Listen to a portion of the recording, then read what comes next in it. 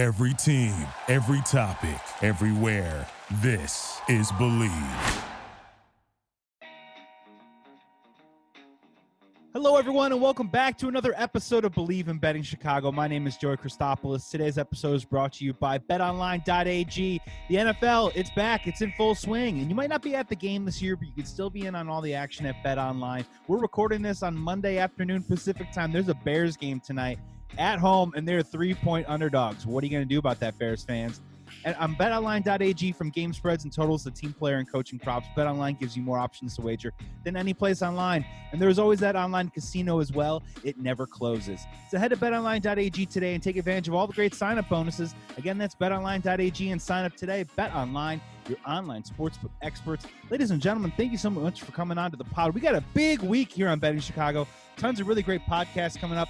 And today we're going to start with a little hoops. So it's time to bring back my good friends, my hoops honchos. Let's introduce them to talk about the NBA draft today.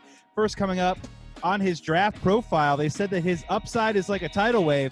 His ceiling goes to the stars, and he's crafty, as in he knows how to make a mean Kraft macaroni and cheese. It's Mike Choi. What's up, Mike?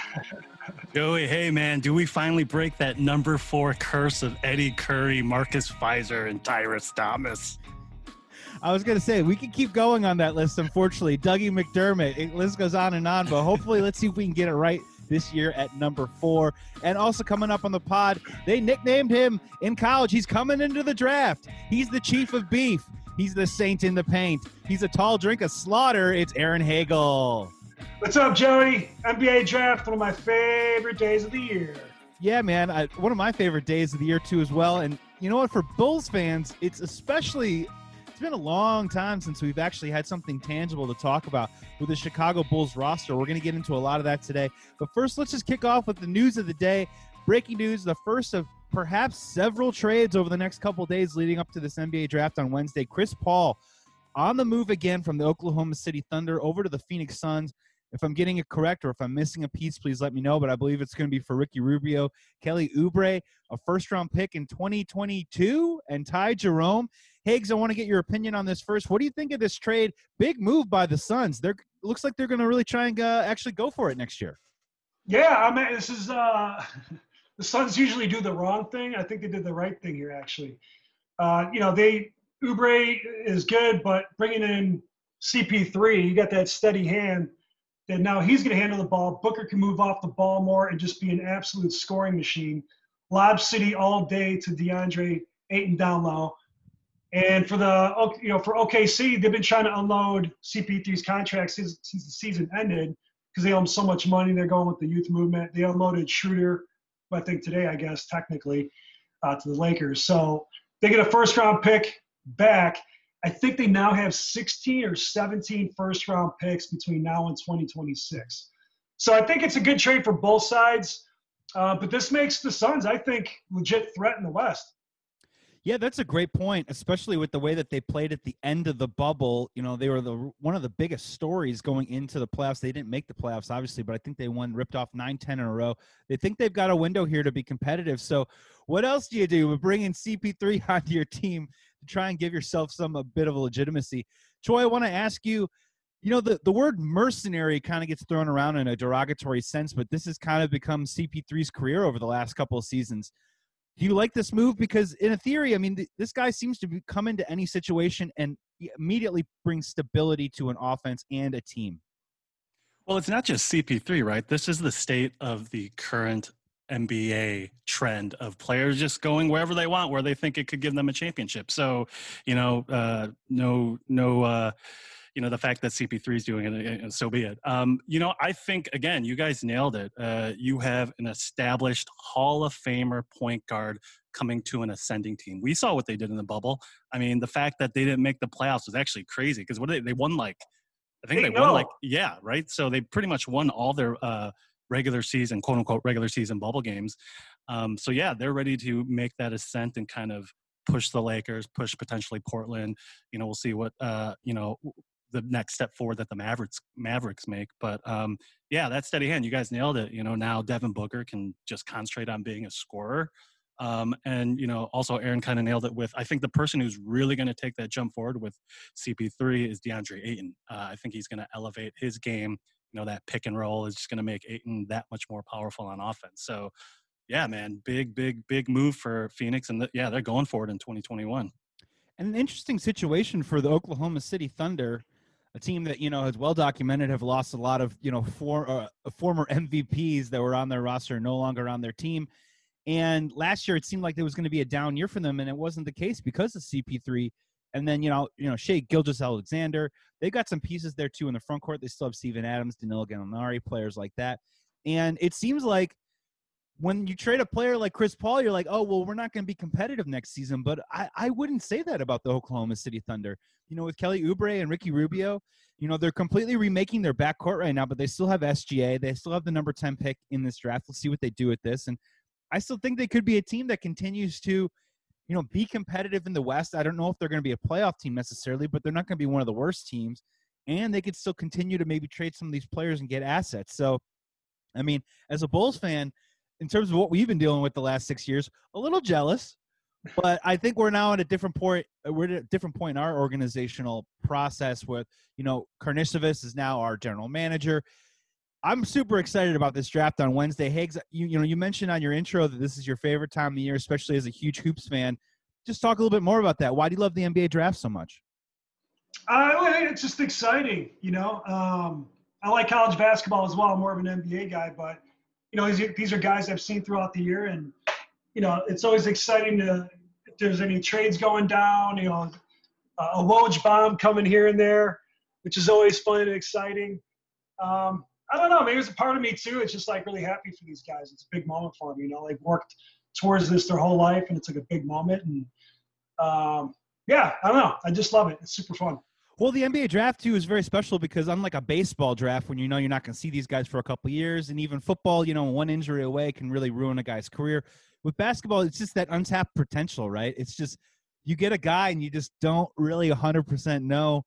A, is he going to work out? B, could he be a superstar? Could he be an all-star? Could he be the guy that you're going to buy his jersey 3 or 4 years down the road if they make the right pick? And that's super exciting. Joy, I want to ask you about this draft specifically. I do want to hear about why you like the NBA draft so much, but also all year, no March Madness this year. Doesn't seem like there's a surefire all-star pick. But I don't know about you. I'm kind of getting excited about this one a little bit. I'm starting to see the potential in some of these guys. I'm not saying that this is an NBA changing draft, but am I getting too excited, Mike? Or are you also with me that, every year you got to find a couple all-stars in each and every draft. You just got to do the right kind of, you got to do the right picking. Well, I'm conflicted because first of all, in general, to me, the NBA draft is exciting. Any draft, because it's the idea of hope. Is the idea that, oh my God, we can get that guy who potentially is the guy that puts us over the top, right?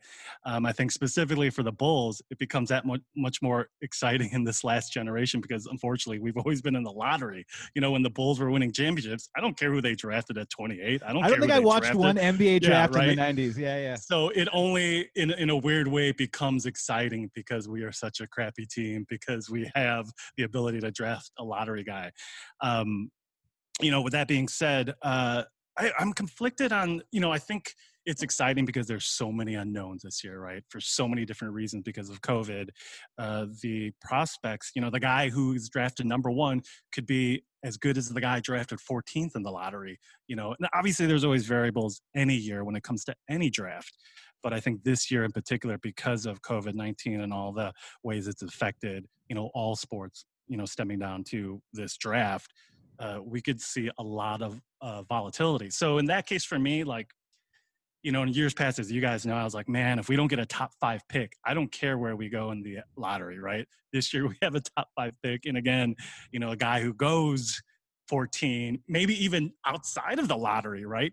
15 and beyond could be just as good as any of those top 3 guys. So yes, in general, I'm excited because this guy could be the guy that is a franchise defining player. Or more so than not, could be the year that, the guy we drafted at 22 could have been just as good. Well, you're making a great point, too, as well. And Higgs, I want to throw this to you because this is a really interesting situation because we are in a situation where we have Arturas now in the front office. This is his first draft. And this is what happens when you give, the guys that new opportunity. You really want to see what their first moves are. And this is truly outside of hiring Billy Donovan and Mo Cheeks the other day as their new assistant coach. this is a moment for him to really kind of put his stamp in the organization. Give us a little bit of a glimpse of who he likes and who he doesn't like, what he looks for in a player. And Higgs, what do you think, man? Like, he's talking about March Madness and it being a disadvantage because we can't see all these guys. I think this is a perfect opportunity for us to really learn who, like, Arturas Karnisovas is based on who he's going to take here at number 4. Yeah, that's actually a good point. We don't know how he's going to draft, I guess. Yeah, it's not easy.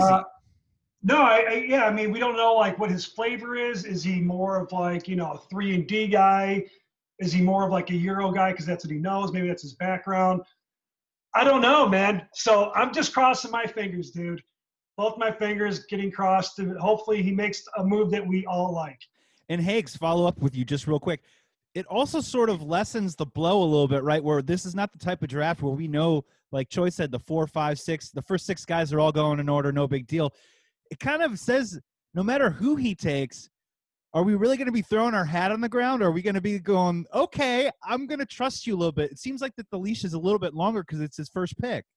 Yeah, definitely. I totally agree with you. He definitely gets a pass this year, no matter what happens. I mean, if his pick turns out great. But if it doesn't, it's going to be an asterisk like most of the season has been, But he's made good moves so far. So far, I like what he's doing. So I just, once again, hopefully he makes a good move with the number 4 pick, which I'm open to trading as well. And, of course, a lot can happen because there are a couple of guys that I personally like, which we're about to get into, that if he does fall to number 4, he'd be stupid not to take. And then there's a couple other guys, too, that if he took them, you can kind of wrap your head around and be like, oh, this is the kind of player that he likes. And then there's another area where he could take someone that, right now is maybe going top 10, top 12 at number 4. And you're like, well, this guy, the Ryan Pace, he's got conviction in the guy. He's going to go for it. So this can go in a lot of different directions. Choi, I want to go to you first. Let's just start diving into this NBA draft a little bit. And let's just start with a guy that I don't think is going to be on the board at number 4. So let's get him out of the way. Do you think, personally, in your opinion, that Anthony Edwards deserves to be the consensus number 1 pick? And do you think he'll go number 1 to the Timberwolves? Well, first, to kind of backtrack a little bit on Arturas, I think we can glean a little bit of what his mindset may be. He comes from Denver, right? We know the kind of offense that Denver has, a spread run type offense, a lot of versatility in all their players.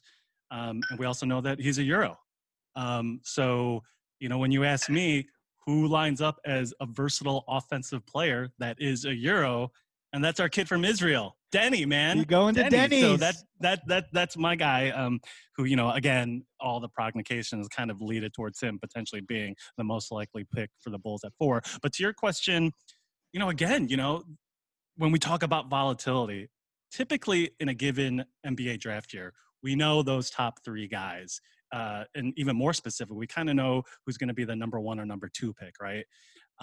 This year, again, whether it's Edwards, whether it's Melo, which I don't want any part of Ball. I don't want any part of that guy, or Weissman. In every major publication you see, those 3 guys get flip-flopped in every, ranking, in every mock draft. So does, to your question, that was a long-winded way to come back to your question. Does he deserve to be the number 1 pick? Sure, 100%.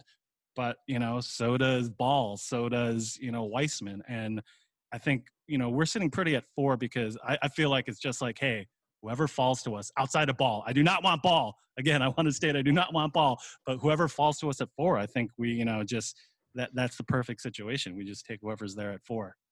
Yeah, it's going to be one of those weird emotional moments where typically, like when a guy doesn't get drafted, or what was it, when Okafor slipped a little bit, he was going to be the number 1. You're like, wow, he's still on the board or whatever. But if Anthony Edwards doesn't go first, we're not going to be like shocked, right? But if he does go 1, we won't also be shocked to either. So, like, my question is, let's just put ourselves in the position of the Bulls up top, and let's see if we can work our way through who's going to be available at 4. Higgs, if you were on the Bulls, let's take the Timberwolves out of it. Would you want Edwards or Weissman on your team? Weissman. He's my number 1 guy in this thing. I saw tape on him last year because he's like one guys talked about, the guy coming to Memphis. And for me, when I first saw him, I was like, wow, this guy's awesome. He's huge. He's 7'1", 235. Not even in the same breath, but he reminded me a little bit of Durant, but a bigger Durant. Not the same scoring, of course, but he's smooth, man. he's not only a big dude, but and I always remember growing up, our high school's coach had a basketball camp, and I remember him always saying, "You can't teach height," and I agree. You can't teach somebody to be 7'1". And I think this guy has untapped potential. He played what three college games before he got ruled ineligible. I mean, I don't know but the thing is, Tebow's the #1 pick. I know they've done their homework. I read an article. They actually called the Houston Rockets and asked them, how did it work with Akeem and Ralph Sampson together in the 80s? And I thought that was actually a really smart thing for the T-Wolves to do their homework. And if they don't pick Wiseman, then if I'm the T-Wolves, I'm picking Anthony Edwards. They don't need another 5. They got Cat. They don't need a ball handler because they got D'Angelo. What do they need? They need guys, 3 and D guys. And to me, Anthony Edwards is the best of those top 3 to 5 picks. Yeah, more or less they're trying to replace what was the potential of Andrew Wiggins in theory, right? And I think that's what's going to be really interesting too is let's just say the T-Wolves, if the T-Wolves were willing to take Wiseman, I think it would probably say more about how they feel about the future of Karl Anthony Towns, maybe more about the future of Wiseman. But I'm right there with you with him where, and Troy, I want to hear from you, like if Wiseman goes to #2 with the Warriors, all of a sudden you've got a guy that's 7'1", who has tons of athleticism, who, look, we don't really know what his ceiling is. He feels a lot like the Embiid situation of 4, 5, 6 years ago, where I'm not saying that they're the same type of player, but a situation where you just got a small glimpse of a guy, and you saw the athleticism and you saw the length, but that's really all you kind of got. So you're not exactly sure of the type of player that you're getting and then the type of player that he's going to look like in 2 or 3 years. But Wiseman to me seems like a guy that, when they go to that death lineup, the Warriors do, he could actually probably factor into that and be an athletic piece for them where, typically size doesn't fit with them in those fourth quarter moments. He seems like a guy that could possibly fit in. Troy, what are your thoughts on Wiseman? And, are you with, Higgs? Do you think he's maybe the best player in the draft? No, I don't think he's the best player in the draft, but I do agree with a lot of Aaron's assessment of him. The Durant comparison is, I think that maybe that's a little bit of a stretch, maybe per se, but no, what Aaron said is perfectly, right on line with what I'm thinking. For me, I mean, this goes back to more of a philosophy to me. A top 5 pick, definitely a top 3 pick. Throw out what you need on your team out the window. You draft in my opinion, you draft the best person available. I mean, all we have to look at is our beloved Michael Jordan. And thank God that, the Portland Trail Blazers didn't think that, like, well, we already have a guard in Clyde Drexler, so we don't need another guard. No, you draft the best player available. You throw out positional needs out the window. In my opinion, that's kind of like my philosophy in terms of drafting in any of the sports with a high pick like that. For me, in terms of Wiseman, I kind of see him more, his absolute upside to me is Anthony Davis. I think they kind of had that, in my opinion, from the tape I've seen, a very similar game, like a big man who can shoot a little bit outside. You would think if he has the work ethic, which I know has kind of been in question, we've seen these guys who can develop that shot. So to Aaron's point, you can't teach size. You cannot teach height. You cannot teach athleticism. You can teach shooting, though. And a lot of these guys, especially in the last 5 years, have developed a perimeter game for guys you never would have thought would have had a perimeter game. I think worst case scenario, he's a DeAndre Jordan. I mean, we kind of talked about that prior to recording, but if that's his worst case scenario, that's still pretty strong. A quick follow up to that too. Do you think a player like Wiseman, do you think where he lands is going to be really important? And by that, I mean, if you're talking about a guy that perhaps maybe needs to learn a little bit more discipline, a little bit more of the NBA work ethic, him going to Minnesota and him going to Golden State are 2 wildly different things. Those could be 2 different careers for him. Yeah. So from that standpoint, I totally believe in, the environment you go to really dictates your progression, right? How you can become as a player. And that's why, again, the talk is like, Golden State can afford to take a guy like Ball because they have the infrastructure and the leadership to kind of mold him. If Ball goes to the Bulls or any of these other teams, it's like, man, I don't want to see more like half court shooting and a no look pass that flies 30 feet past the basket. So Yeah, in terms of talent, I personally don't see Weissman as a guy who, and again, this draft is different, but I want a guy in a top 3 pick. If that guy isn't a perennial all-star, potential MVP candidate every year as a top 3 pick, it's a bust. In my opinion, that's a bust because that's what you're drafting in a top 3 pick. I don't see James Weissman being a perennial all-star, much less an MVP candidate. I'll probably be proven wrong 5 years down the road, like I am with a lot of my prognostications, but I just don't see that upside in Weissman. Whereas a guy like Edwards, I do see that. Well, it's hard to fill the shoes of the players that came before you, like the Tyrus Thomases, like the perennial all-stars that you're talking about. So speaking of that, and then that's the other thing too is, and Higgs, maybe I can ask you this question. My expectations are a bit tempered in this draft, where Choi, to your point, the top 3 picks, these guys got to be perennial all-stars. These got to be franchise cornerstones. I think everyone's on board with this. Might not necessarily be the year for that draft.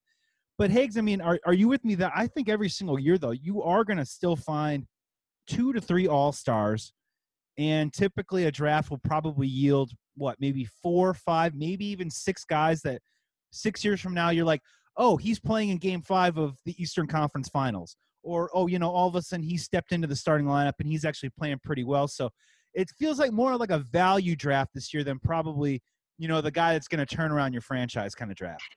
Yeah, but I'm a fan of that stuff, man. Everyone's always looking for the home runs, but I think if you're picking at whatever outside the lottery, 14 to 30, if you're getting a guy who's the 7th, 8th guy off the bench who's solid, he's going to come in, play good defense, not make mistakes. To me, that's equally as valuable. Maybe not equally as valuable, but valuable if you're not picking in the lottery.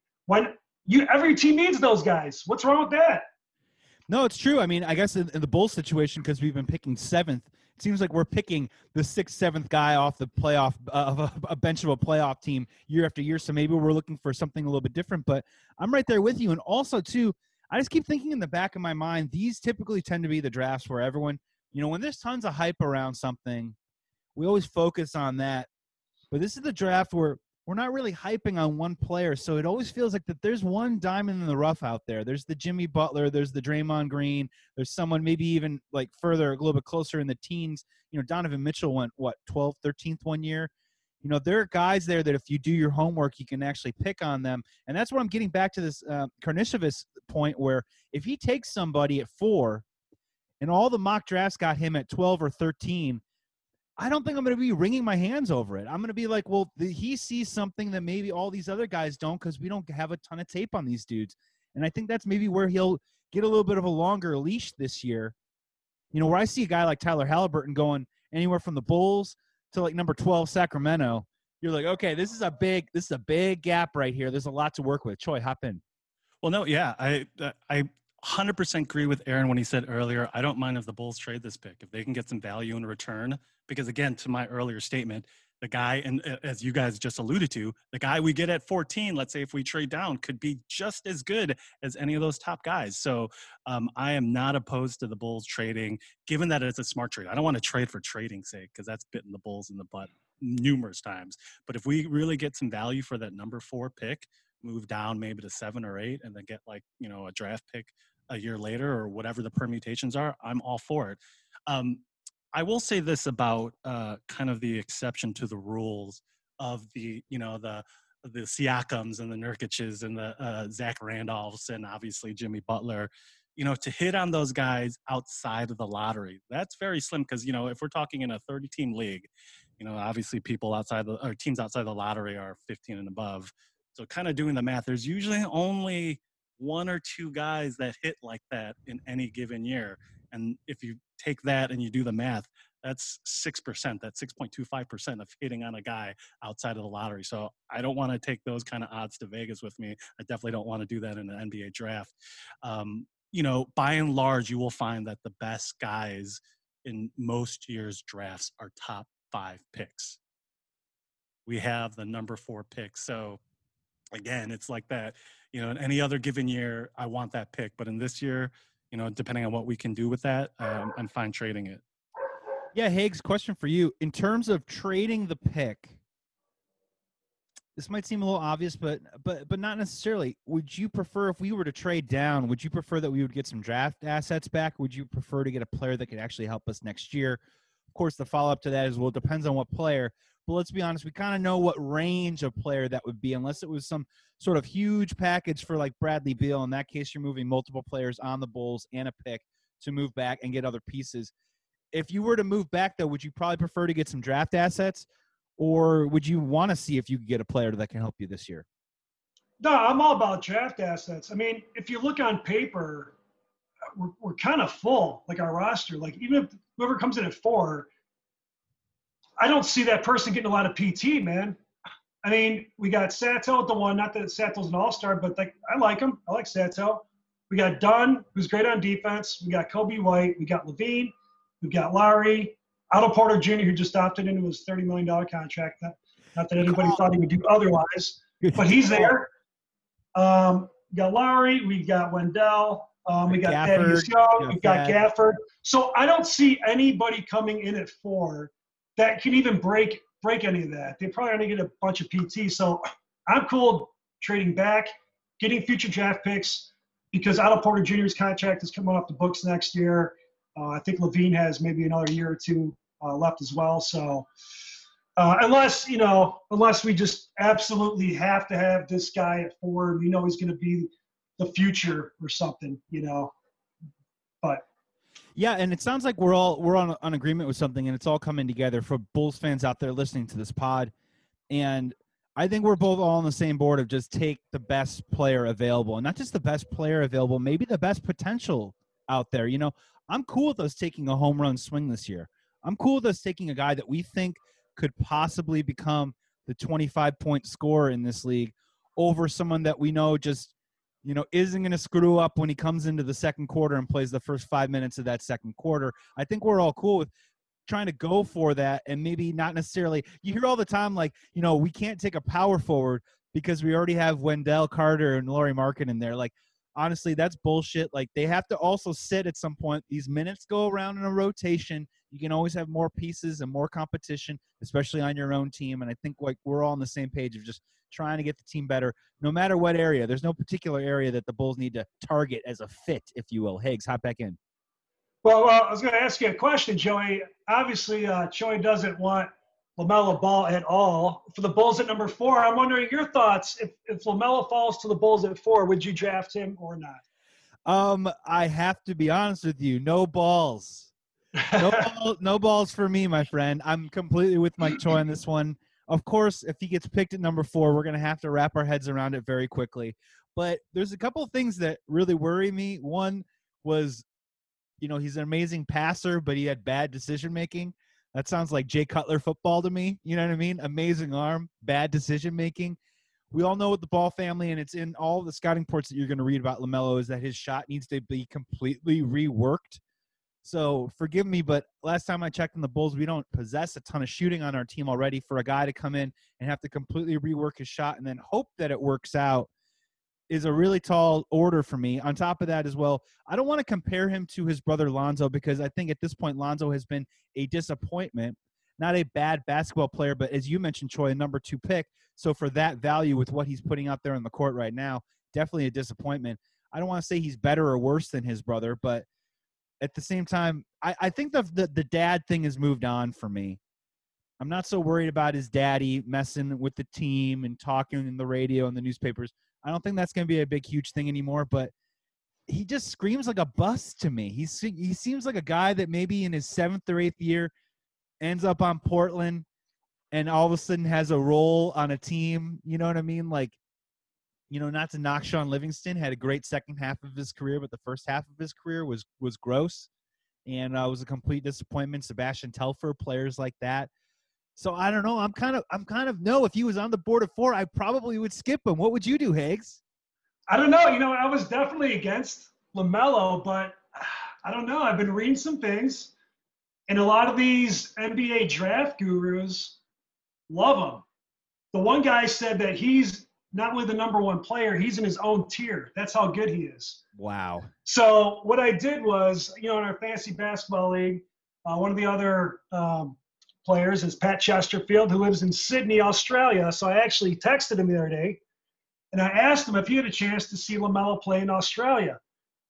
He said he did. Here's a couple of tidbits that Pat said. He said, very raw, but still definitely a talent, still learning how to actually play the game at a high level. Shot's okay, needs to improve. His best asset, though, is probably vision, particularly out of the PNR. Biggest weakness is on D, gambles too much.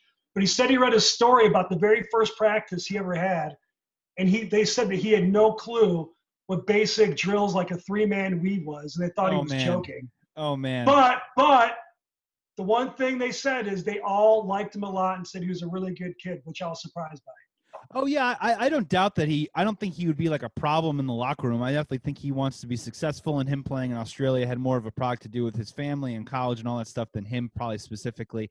This all just smacks. These are huge red flags to me. And I know Ricky Rubio now is a quality player and actually a player that the Bulls would like to have on his team. But I remember the same stuff about him. Incredible vision, great passer. Oh, yeah, he can't shoot. Also, oh, yeah, his defense isn't great. And it took him, 6-7 years to finally find a place in the NBA where he could be a useful player. Troy, I'm dying to hear from you. Hop in. Well, again, we talk about all these projections and things that like these guys could be in the best case scenario. Let's talk about something concrete. By all accounts, his interviews with teams have gone horribly in these last couple of weeks, just proving once again that he's kind of a head case. You know, to Aaron's point, the fact that he's been so pampered in his life that he doesn't know basic drills that are taught to grade school kids in their junior rec leagues is amazing. And to the point of like his best asset is his passing, is his vision. We have two other guys who are point guards in this draft who those are also their best assets, in Killian Hayes and Halliburton. So, I mean, his best assets are things that other guys in this draft can provide. But just more importantly, to Aaron's point, I think, Aaron, you nailed it. Like, you don't want a project at the number one pick. Again, we talk about these are guys who are supposed to be your franchise players. So a project at number one, number two, maybe even number three, I don't want any part of a project guy, much less a guy who's a head case by all accounts. And again, he's only 19, I believe. So yeah, you know, there is a chance that he matures, but when have head cases ever worked out longer than a year or two? I mean, we can talk about Ron Artest, you know, we can talk about DeMarcus Cousins, Josh Smith, Michael Beasley, Lamar Ron Odom. Artest worked out though. Well, like I said, for a year or two, but always with these guys, they eventually outstay their welcome. I don't want that, because again, we invest in that. We deal with the headaches with, you know, Ball for like 3-4 years. What happens? He leaves and then becomes a better player for somebody else's team. So yeah, and I know we're talking about, like, I know I just said, like, you know, you don't want to look at fit or whatever, but you do have to sort of think about how it sort of plays out. And we're talking about passing and vision, and that doesn't mean shit when Zach LaVine has the ball. I mean, honestly, and then also get another situation of, is LaMelo ever going to feel pressure to, like, I got to get mine because I haven't gotten a couple shots down the court because Kobe White and Zach LaVine are shooting the ball a lot. I just sort of have questions a little bit. I'm also questioning a dude that has never done the drill, where one of my favorite drills where you're shooting it off the backboard, you get in a line and you just bop it off the backboard and you go one after the other. You're telling me he doesn't know that drill? It's like when he comes up, he's not the last guy that puts it in. He's the middle guy that puts it in and totally screws it up. I don't know if I can handle that, Higgs. Hop in. Yeah, I mean, once again, if they draft him at 4, when is this guy going to get any PT? He's not going to play over any of those guys. And what's going to happen? My guess is he'd be a sourpuss and, you know, pissed off that he's not starting and blah, blah, blah. So in my opinion, it's not a good fit. I have read, though, that the Bulls are high on him. However, that could also easily be a smokescreen, because there's got to be a team here who wants him really bad. And maybe that's the team that the Bulls can trade down, and whoever else gets some assets in the future. But yeah, I don't know, dude. He's tall though. He's 6'7". He's a big dude. And it's super tough too, because I think we're all perhaps in agreement that Edwards and Wiseman are pretty much going 1-2 probably in some order, and maybe even barring some trade, will probably remain that way. The big question is Charlotte at number 3. All the mock drafts, like water is wet, has the Charlotte Hornets taking a big man. They need a big man. Bismack Biyombo, you know what I mean? Like Frank Kaminsky, bring it down. Let's run it back one more time. But I wouldn't be shocked if Charlotte says, hey, we're going to take LaMelo and go for a home run swing and try and actually get someone dynamic in their backcourt, which opens us up to the Bulls at number 4. Guys, it's that time. We've talked about it a little bit. I just want to hear. We're going to go with Hagues first. At number 4, you have your pick, and let's just take Edwards and Weissman off the board because if they're there at number 4, that becomes an easy pick. Take those 2 guys off. Who is the one guy that you want at 4? Who would you be happy with, and who would you select? It's a close one, but I think I would overall go with Tyrese Halliburton. Ooh, okay. I just think he's got, words thrown around a lot, vision, but he's just smooth. The first thought I had of him was like a De'Aaron Fox kind of player. He's fast. He's silky smooth. He finds the open person. You need a playmaker. Kobe White, we've talked about. To me, like I've said before, he's like a Lou Williams guy. He's like a volume shooter. He's not really a pure point guard. Just fine. We need guys like that. But we need a playmaker. And to me, this guy is the best out of the bunch. That's a great point because I think we're slowly getting a little bit closer to, with Zach LaVine and Kobe White, we have 2 guys that with the ball in their hands can create their own shot.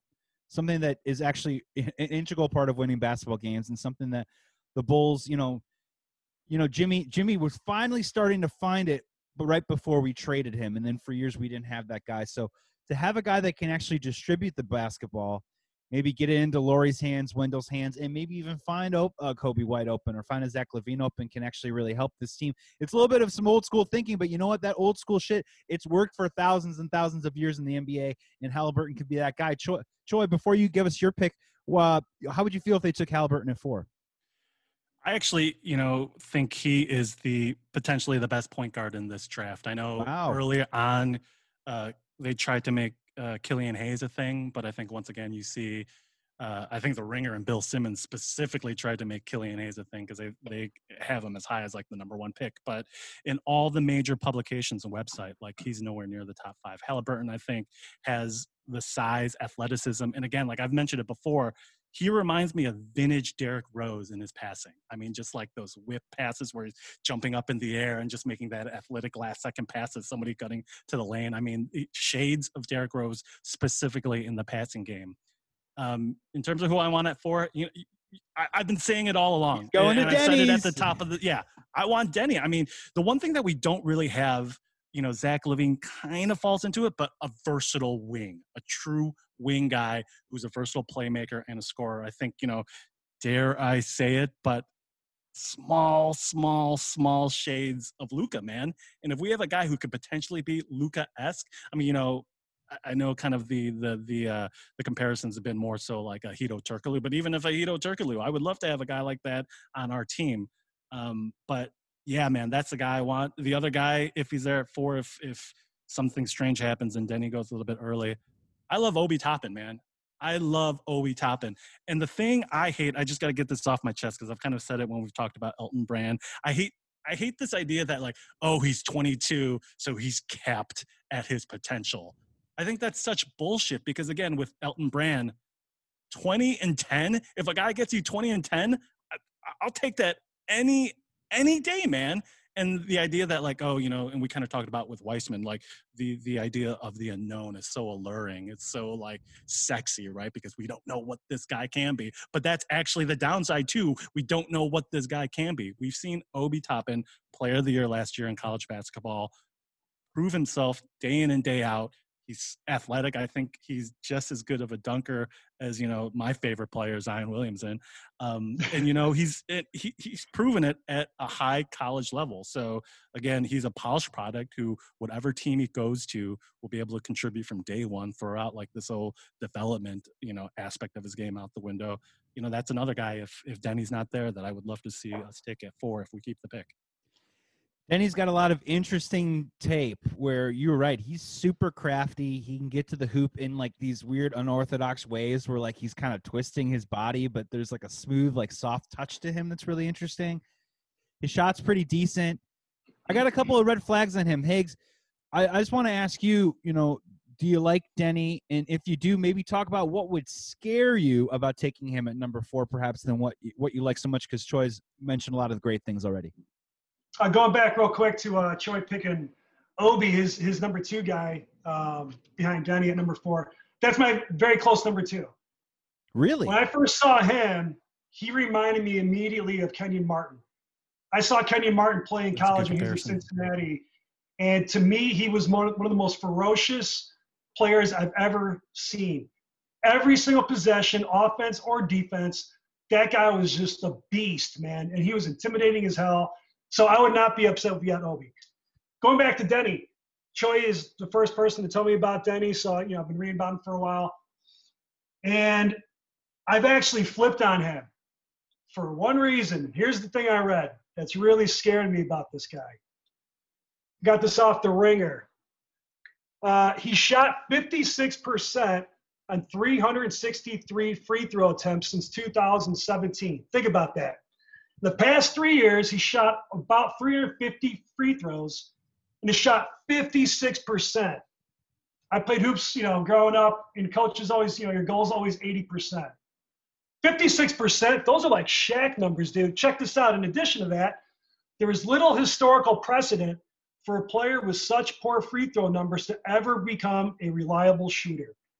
That is what freaked me out, dude, because I was all about Denny at that spot, and I read that, and I was like, this guy's shooting 56% from the free throw line?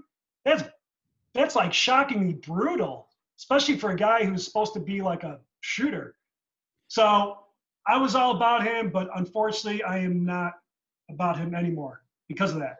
Yeah, I was into it for a little while, and there's a couple red flags that kind of scare me a little bit. There's the defense aspect of him taking like the Euro style and being able to play defense. Can you keep him on the court as a versatile wing? Because initially when I was watching him play, just the moves that he would make offensively kind of reminded me a little bit of like Andres Nocioni, minus the toughness a little bit of just a guy that just sort of gets it done, doesn't really look pretty, but makes it happen. The problem that worries me about Denny is he just looks a little bit like maybe that rotation bench player, that 6th, 7th, 8th guy that comes off the bench and maybe doesn't necessarily – I mean, he'll contribute, but again, with the shot situation, can that actually like work out and make it happen? I mean, Troy, do you got a rebuttal to what we're saying right now? Because, and look, we all don't know here. We're all just trying to gauge potential, but I mean, I think all these guys come with a little bit of a red flags to them, but you think Denny could actually transfer and become a consistent offensive scorer? No, Aaron made an amazing point, because it was actually going to be something that I brought up too, that like strangely your free throw shooting percentage is a better indicator of what you'll advance potentially as a 3-point shooter at the NBA level than what your college or international 3-point shooting percentage is. Which when I read that blew my mind, that's actually a better indicator of how well you'll become as a shooter. And I guess it makes sense because, right, it's the idea that like throw everything out, throw out like how tired you are or whatever kind of athletic shot you need to make in a game situation. That's literally pure shooting, right? Stepping up to the line, having good form, hitting that free throw. So to some sense, it does make perfect sense that is a better indicating factor of what you'll be as a shooter. But again, 100% alarming, but there are questions about, and this is, again, you guys mentioned as well, both Denny and Obi. I just love those names. It just kind of rolls out of your tongue really, really quick. It sounds like your two dogs with Makita running around the house. Yeah, right. But what I love most, which is also an intangible, those two guys, no question about their motor, no question about their work ethic.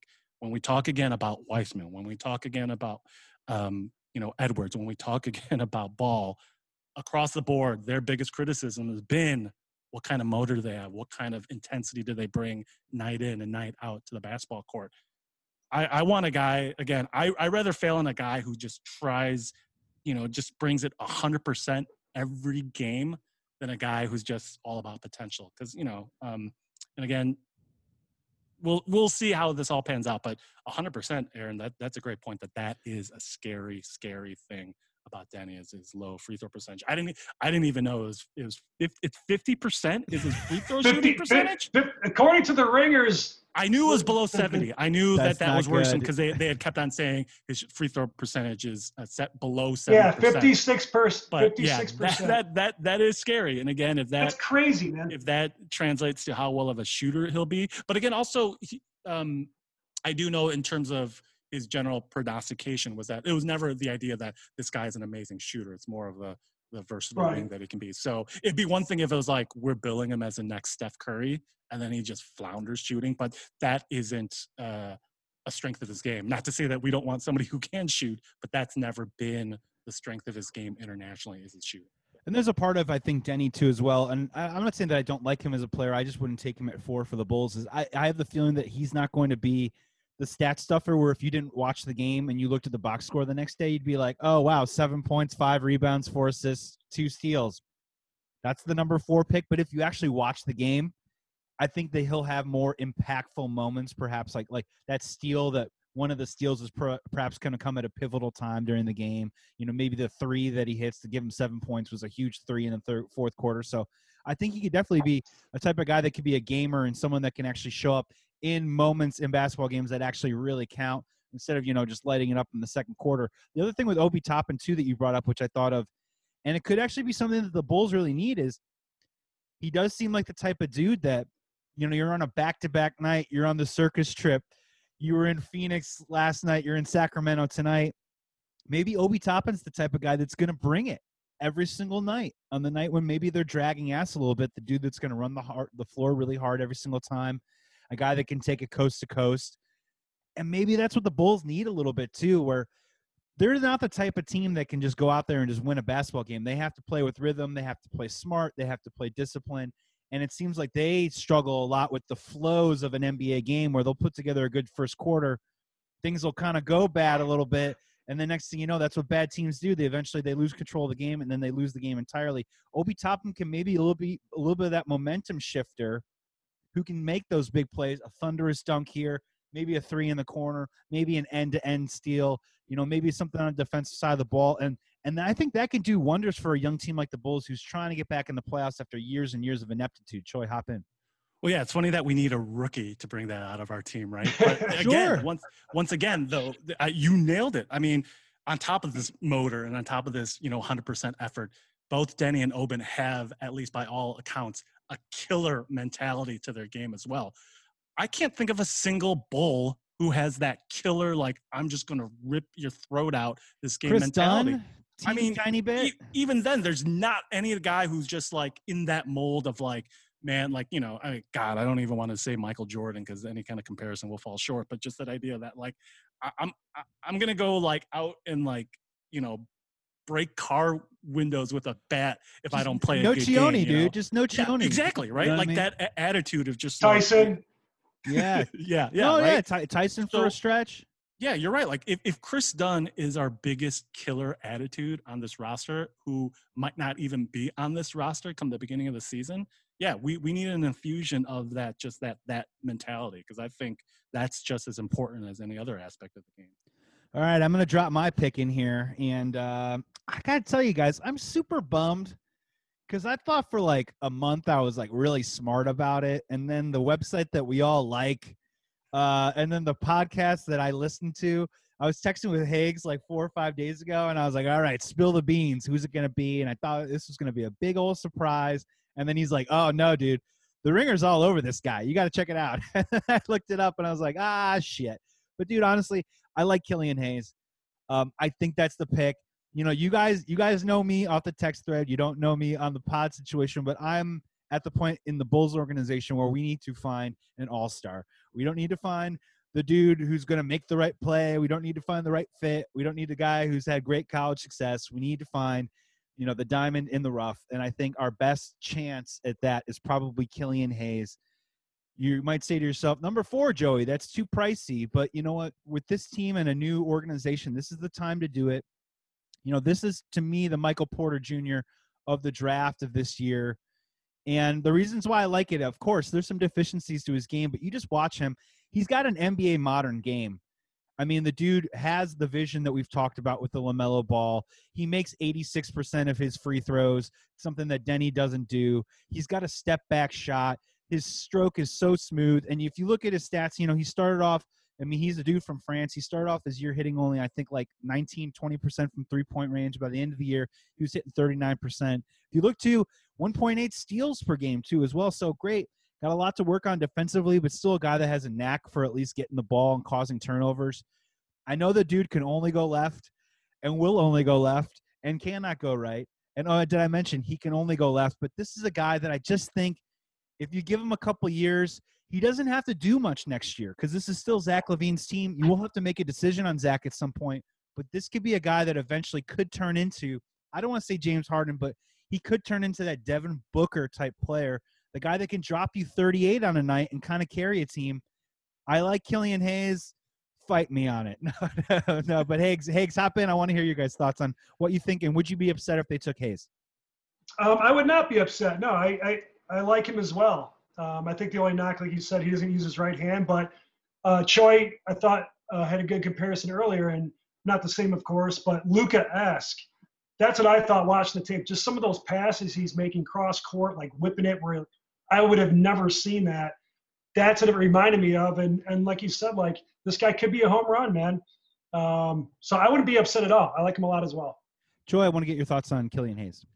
Well, I mean, you guys just nailed it. I don't want a point guard who only goes to his left. At this point in his career, and again, I know, what is he, 19, 20? He's a young man. Yeah. Again, the idea that, you could develop and kind of be, go both ways and learn that aspect. I think at this point in your life, if you're so ingrained that you are predominantly a left-handed guy in terms of your playmaking skills, I don't want that out of my point guard. And as Aaron said earlier, with his kind of like secondary guy that he might want at number 4, I'd much rather go Halliburton. If I'm going to go a point guard, I rather miss with Halliburton gives you everything, in my opinion, that Hayes gives you, but with more athleticism. And I know depending on what side of the athleticism argument you want to take, who knows how underrated or overrated that component is. But I agree. Like, it's like this idea that like his biggest downside also is what they say, lack of athleticism. Now, in the best case scenario, he could be a guy like Andre Miller, right? Just this slinky, smooth player who just plays for the next 20 years in the NBA. But again, if I'm going to miss on a point guard, I want that outside of Ball. I do not want Ball. I do not want Ball on this team, but I rather miss with Halliburton than miss with Hayes. Sounds like you want Ball, Choi. No, and I'm with you too. I will not be upset if they take Halliburton. Halliburton to me seems like the safer pick. Now, when we say that he can't go left, I mean, obviously he can dribble with his right hand. He just has a lot of problems. Like, defenses can immediately kind of shut it down. He doesn't really have his game going to the right side. So clearly something he's got to work on. I do think that Hayes has like a thicker frame, which I find really interesting, where I think he can actually grow. When you're talking about athleticism and jumping ability and vertical, all that kinds of stuff, I actually think that he's a dude that can get stronger. He doesn't really have that thin type frame that really scares me. And again, the thing that I like about Hayes is he's got a little bit of everything that we've talked about all the guys that we like a whole lot. He can shoot. He's got vision. He can pick up some steals. He sounds like kind of a fun fantasy pick in like the 12th round next year. And then the other one, I was watching a clip of him on YouTube, and they just kind of go through the NBA comps and stuff, different parts of his game, and you've got his step back shooting is, it's like Harden, blah, blah, blah. But then it goes to like craftiness, and this is the part that I like about Denny the most, and Hayes has got a little bit of it too, where they go, his craftiness NBA comp is Manu Ginobili and Dwayne Wade. And I went, all right, that's it. What are we waiting for? Honestly, like, what are we waiting for? The Bulls have never had anything like that. I think he'll be a different type of player. Again, if we don't take him and we take a guy like Halliburton, am I going to be upset? No. A guy that I will be upset if the Bulls take him is the Okoro kid. And I do want to hear your guys' thoughts on it. The best perimeter defender in the draft. First of all, who cares? Second of all, have you guys seen this guy shoot yet? Holy smokes. It's not good. And they've got him. I've seen multiple mock drafts of Okoro going to the Bulls at 4. There are players in this draft that will make me upset if the Bulls take them. Higgs, outside of maybe LaMelo Ball, is there a guy maybe on this board that if the Bulls take him, you're going to be like, why? No, I 100% agree with you on that one. Yeah, I mean, like you said, who gives a shit? Yeah, you're a great defender, and every team needs that. I'm not knocking that. But you got to have more to it than just being a good defender at the NBA level, especially the number 4 pick. So somebody else wants to take him, yeah, great, go for it. But out of the top 10 guys, I would think of the top 10 besides LaMelo, he would be my least favorite. Yeah, Troy, is there anyone on that list that if the Bulls take besides LaMelo, you're going to be upset? Like Akunye Ogunwe, seems like this is the Bam Adebayo, Bismack Biyombo, Mo Bamba pick of the NBA draft. I mean, do you like him? Would you be upset if the Bulls took him? Is there a guy on the list that you don't want? Not at all. But again, to me, actually, somebody on the roster that we already have that is similar, at least has the potential to be similar, is Wendell Carter. So Jr. So I mean, why are we drafting another Wendell Carter Jr. type unless we're trading him? But then again, if we're trading him to then bring in like the USC version of him back to the Bulls, like what was the point if it's a non-sum game? Okoro, that actually proves if a guy like Isaac Okoro is a top 10 pick, maybe even a top 5 pick, that just shows how weak this draft is. Yeah, God help us. He's Stanley Johnson too. Yeah, I mean, he's think of another Bulls comp. He's Tony Snell. I mean, he makes Tony Snell look like Kawhi Leonard. If this guy is a potential top 4 pick, so no, I would be mad at both those picks. Are we talking about sleeper lottery picks yet, or are we at that point? Yeah, I'm ready. I'm gonna start hitting a little, I'm gonna start hitting some outside the box stuff, and then we're gonna get out of here. So I'd love to hear some sleeper picks from you. Yeah, the one pick I would not be mad at all if we trade down. It'd be too high at 4 to draft him outright, but if we trade down, Aaron Nesmith. You guys remember that name out of Vanderbilt? I mean, we're talking. I don't want to say his shooting could be on par with the likes of Steph Curry, but very much on par with one of Steph's teammates and Klay Thompson. I mean, we talk about free throw shooting percentage. He shot in both his freshman and sophomore year over 82% from the line, much less last year from 3-point, 50% from the 3-point range at Vandy. So, I mean, a guy who, again, what do we need on the Chicago Bulls? Shooting. We need when is the last time is Ben Gordon the last time we had a pure shooter on the Chicago Bulls roster? Oh, I kind of feel like Lowry is that guy. They just haven't utilized him the right way, personally.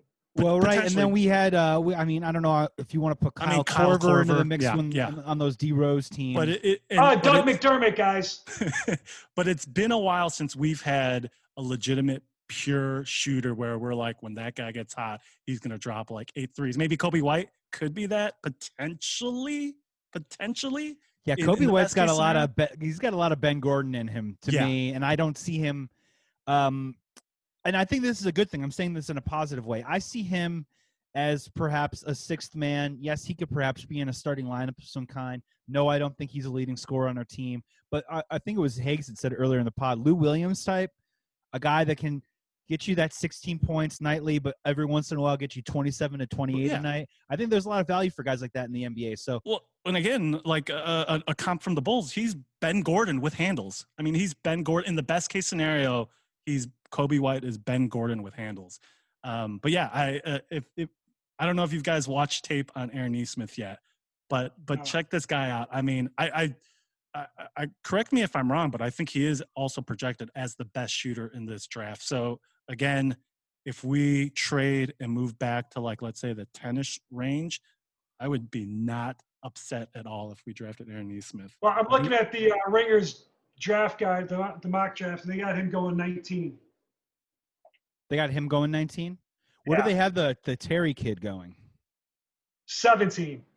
My Hoops Honchos, we got to get you out of here on one last topic here. There's a lot of rumors going around. Russell Westbrook wants out of Houston. James Harden wants out of Houston. Bradley Beal always on the trade block. CJ McCollum, the Portland Trail Blazers, they're always looking to perhaps change their team a little bit, break up that backcourt. Rumors of Zach LaVine going to Dallas. Let's just start here. Westbrook, Harden.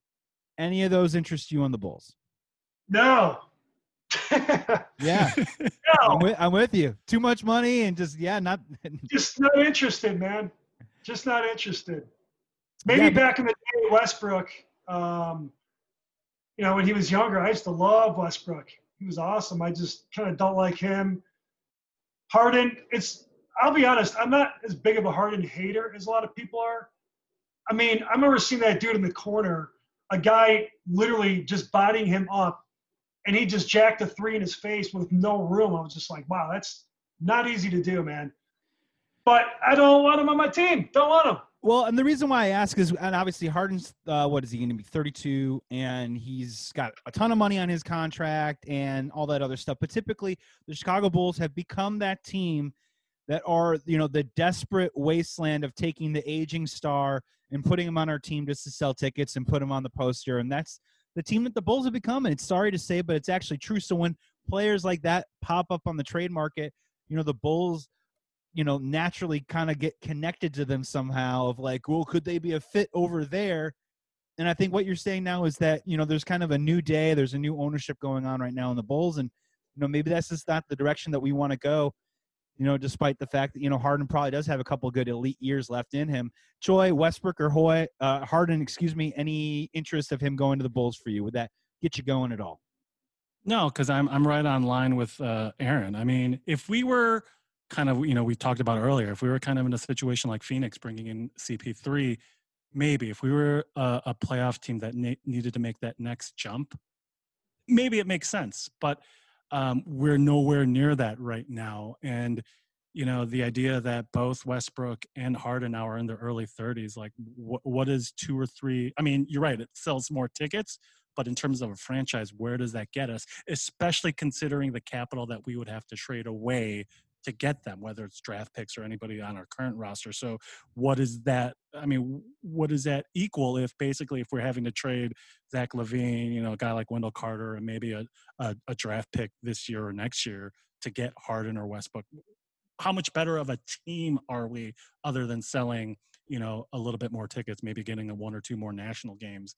I think we are on that route of, in the best case scenario, we're in that route of developing our current roster with, whoever we draft, if we keep this pick at number 4 and kind of moving forward that way. I just don't want to bring in anybody that's in their 30s to a rebuilding situation. I'm completely with you guys. I just had to ask to get it on the record. But, in the past, it'd be a situation of would the Bulls get Russell Westbrook just to get him to the 8th or 7th seed? I think they're trying to go and reach for the stars just a little bit more. Maybe just the timing isn't right. Higgs, hop in. Yeah, I don't know about you guys, but I feel like I could be wrong. I feel like most Bulls fans want to see what Billy Donovan can do with the team that we have. I felt for the past couple of years, on paper, we have a pretty good team, not a championship team, but a pretty good team. And we've had a lot of injuries over the past 2 years. So we have not really had one full season of this roster. And like I said, I'm really excited to see what Billy Donovan can do with these guys. I mean, he was successful with the Thunder. So I don't actually really want to mess with the roster too much, trading guys and all. I think let's see what we have. And I'm with you on that too as well. We're in an interesting place where we're pretty thirsty as Bulls fans. I think we would really love to see a playoff roster on the basketball court, but we all are also entering a situation where this year in particular, getting through this year, at the end of it, we have a lot of decisions to make on that roster that you're talking about, Hagel, where, Zach LaVine's going to be up for more money. Otto Porter's money is going to come off the books. Let's be honest. I don't think we're probably re-signing him. And if we are, it's going to be for a third of the price of the $28 million that he's making this year. We got a decision to make on Lauri Markkanen, and we're going to be coming up close to making a decision on Wendell Carter. So we're in a situation where we can take these guys with Billy Donovan, as you said, see what we got. Let's be honest, it could go bad. We could also, we can win 25 games again this year. It's definitely very possible. Or we can maybe, compete a little bit, get to 35-40, see if we can make the playoffs. But I think what you're saying is let's figure out what we got here, because after this year, we have a situation where we could become very financially flexible, and it could put us in a situation where we could be able to, I don't want to say go out and go big fish hunting again, but at least be in a position to be an attractable place for a younger, maybe core set of people that you can sign and perhaps bring into the team. And then I don't know, see what you get. I don't know if the Greek Freak is coming here. I know Anthony Davis opted out of his contract. We'll see if he goes long-term or whether he goes short-term again, because he knows LeBron's going to be on a short-term deal too as well, or he commits to the Lakers long-term. Not saying that those are going to be our options that are going to be destinations for our basketball team moving forward, but, keep the door open a little bit. I'm with you. See what Billy Donovan has. Hopefully you hit on this number 4 pick. and hopefully this team can stay healthy and maybe present exciting basketball on Madison for just a nice little stretch of time for the first time, I think, in a long time. Choi, hop in. No, you guys, again, I think we're all in accord with this idea that let's see what Billy Donovan can do. Other than the idea that next year sets up what kind of attractive possibility the Bulls could potentially be for future free agents. God, if we got AD back in Chicago, that would be amazing. But outside of kind of doing that, setting that precedent for incoming free agents and seasons to come, this year is the best year to kind of be experimental in what you can do as a franchise, because of the fact that we're still coming off of COVID. So the money situation's down. A lot of teams, well, I mean, I guess the CP3 move kind of disputes that, but you would have thought because of, the money situation being down from lost revenue last year, that the free agent moves wouldn't be as much this year. But, then again, we talked about it in a previous podcast. Otto Porter Jr. is the most paid athlete in the city of Chicago. Of all king. Chicago sports, he makes the most money. And to put it also in perspective, he makes more money, at least this year or last year. It's weird with this COVID situation to call it this year, last year, but he makes more money than AD. Otto Porter makes more money than Anthony Davis. Just let that sink in for a little bit. So, yeah, it's kind of crazy when you think about that. But again, we talked about in the very beginning with this number 4 pick, if we keep it, it's all about hope. It's all about this idea that, like, what could be for this franchise. And let's state it, like I said at the top, here are the number 4 picks the Chicago Bulls have had. So low bar, Tom Boerwinkle in 1968. Serviceable. Fizer's on there for sure. Yeah. Eddie Curry in 2001. Marcus Fizer in 2000. A guy named Kelvin Ramsey in 1980 that I guess we traded away for Ronnie Lester. And then technically speaking, we technically drafted LaMarcus Aldridge at number 2, but then traded for the amazing Tyrese Thomas at number 4 at 2006. So low bar. So if we keep the number 4 pick, if we don't at least have a guy who is better than any of those previous 5, it's going to be a bust. The funniest part about Tyrese Thomas was literally it scared Paxson from drafting anyone risky for like the next 10 years. Like Tyrese Thomas was kind of his home run swing. The guy that can jump out of the gym. He can do it all. But he was such a wild bust that literally, before we would draft Bulls players, we'd be like, okay, did you go to college for 4 years? Or, you know what I mean? What's your 1-loss record on your college basketball team? Because if it wasn't over 600 and you didn't go to college for 4 years, we were not drafting you because we needed a sure thing. That really, I think that really traumatized him.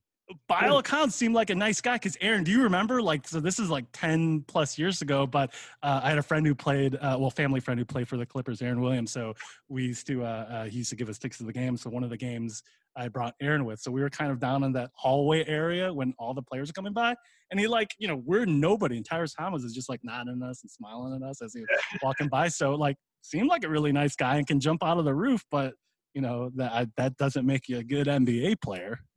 A good smile doesn't give you a good jump shot. Otherwise, we would all be in the NBA, gentlemen. Any more thoughts, Hags? Any more thoughts before you head into this NBA draft? I know that you're excited, and we're going to see how the chips fall where they may, but any final thoughts? Yeah, I'm going to ask you guys a quick question on the way out. Who's the one draft pick the Bulls made that you thought was going to be great and ended up being terrible? Ooh, I'll go first. Yeah, I'll go first. What you guys think about it? Mine for sure in the 21st century would be Marcus Fizer. I loved him at Iowa State. I thought he was going to be a beast. I was pumped the Bulls got him. And he did have some huge games, actually. Look at his stats. He had some monster games, but he flamed out after 2-3 years or something. So that's my pick, who I thought would be good for the Bulls, and he did not. I got a good one for you, and he ended up actually having a pretty decent NBA career. I thought Eddie Curry was going to be amazing. I really did. Really? I thought Eddie Curry, yeah, dude. I just thought he had that soft touch. He had post moves out of high school, which I thought was kind of advanced. Where we were watching Tyson Chandler try and still figure out, spacing and where to be on the floor and being this athletic freak. And, some of the guys that would come out of high school, Eddie Curry just seemed kind of ready to roll. And I was just kind of hoping that the NBA game would slowly create a body that would make him this imposing presence and this dude who would be like 18 to 10, 20 to 10 every single night. And he had that stretch that one season when Ben Gordon got super hot. And we went into that next year with a lot of hope and optimism where, Eddie Curry was our we ran the offense through the guy. And I just thought that he was really smooth. Close second for me was Jamal Crawford. I did think Jamal Crawford was going to be really good. And unfortunately we gave up on him a little bit too early. He went on and had a pretty decent career for himself, but still playing. Yeah, still playing. That's totally true. We gave up on him. And that was 17 years ago. And now he's still in the league, but I don't know. I gotta go. Eddie Curry is the biggest bust. I thought he was going to be awesome. I really did. Troy, what's yours? Well, I don't know if we can technically classify him as a bust, but I remember being so excited when we drafted Jay Williams. Yes. I thought this kid was going to be, basically become Derrick Rose before Derrick Rose, right? And we'll never know because of that motorcycle accident. And it's funny to think if he would have reached anywhere near the talent that everyone assumed he would have reached playing in the NBA. It's just funny to think the butterfly effects, right? Because we'll never know. It's a situation because it's not like, well, he was a bust or he didn't play well or he played really well. We'll never know because of that accident. So the butterfly effects of like what this franchise could have been today had he become the player that everyone assumed he would become, that'll always be a question that I wonder about. But yeah, outside of D Rose, Jay Williams was like the guy I was so pumped for when we drafted. Yeah, we'll never know if he had learned how to shoot or not. I'll just never forget on Saturday Night Basketball, it was Wayne Larrivee. He was on WGN. He dropped like a triple-double one night. It was like 14 points, 13 boards, like 13 assists, and it was just all over the court, like literally the best player on the floor that night, and just gave you a little bit of a taste of what could have been. And I'll never forget that. Higgs, hop in. Piggybacking off that real quick, I was at that game. Oh, were you really?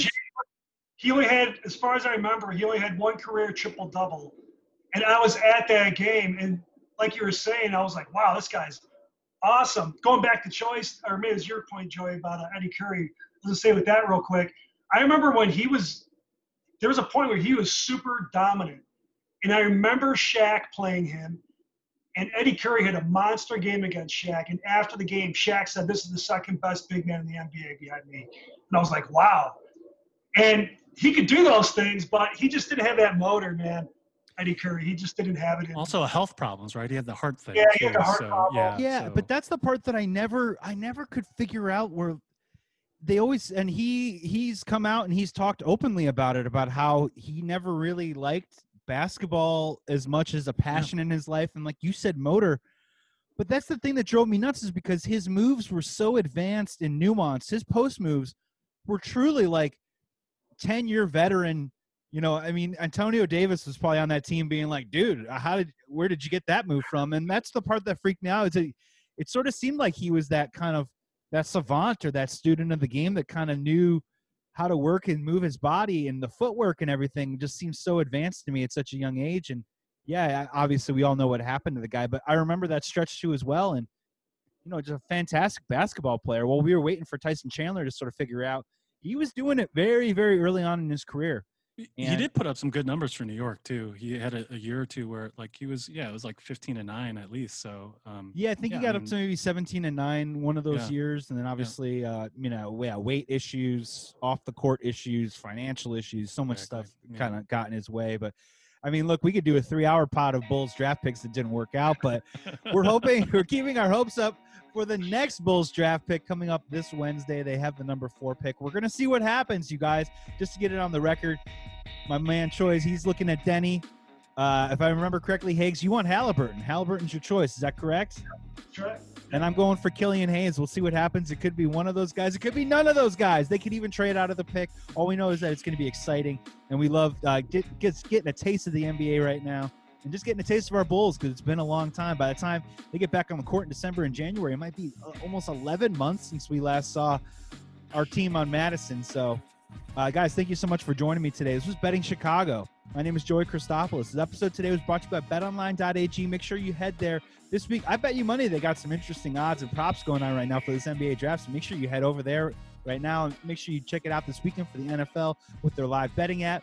Make sure you make some money with betonline.ag this weekend with my Hoops Honchos, Aaron Hagel and Mike Choi. Thank you so much for joining me, you guys. We got tons more pods coming this week, you guys, so make sure you stick around.